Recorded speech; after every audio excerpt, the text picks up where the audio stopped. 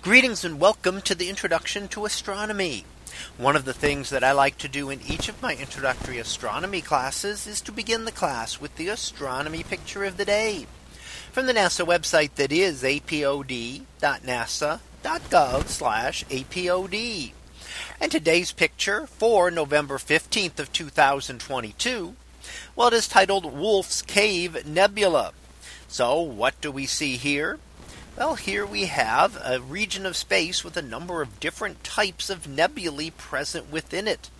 And we see we see the reflection nebula in the blue at kind of the tip of that dust patch, going from the left hand side and then curving to the upper right. That blue is a reflection nebula, which is caused by dust. Now, the dust is very good at scattering the light, and especially good at scattering blue light. So the blue light is scattered and appears to come from all over the nebula, while the longer wavelength red light is able to pass through the nebula. Now, the dark, dustier areas around that are actually a dark nebula, so regions where light is being blocked out.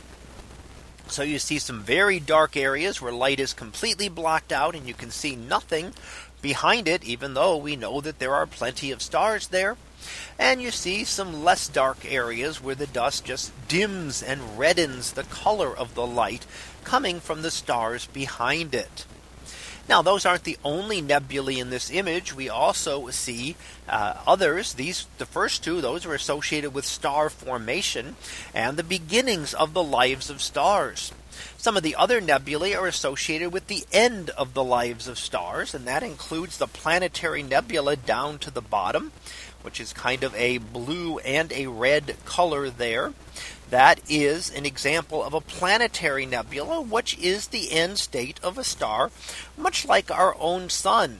So when the star, like the sun, comes to the end of its life, it will expel its outer layers out into space in a planetary nebula, and may look something like this one, although there are many varieties of planetary nebulae that exist. So the exact structure depends on the way the planetary nebula formed. The last one we want to look at is kind of that line of red gas a little bit to the right of the planetary nebula and stretching all the way up to the reflection nebula up there.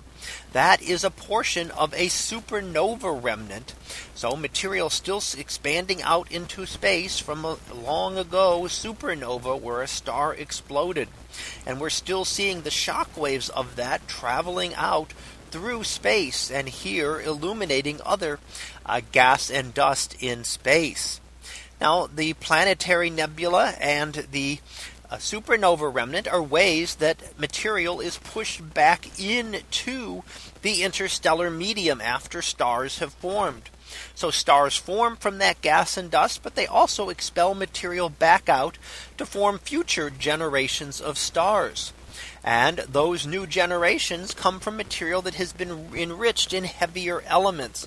So it has a little bit higher percentage of the heavier elements, those things other than hydrogen and helium, than the original material that formed those stars.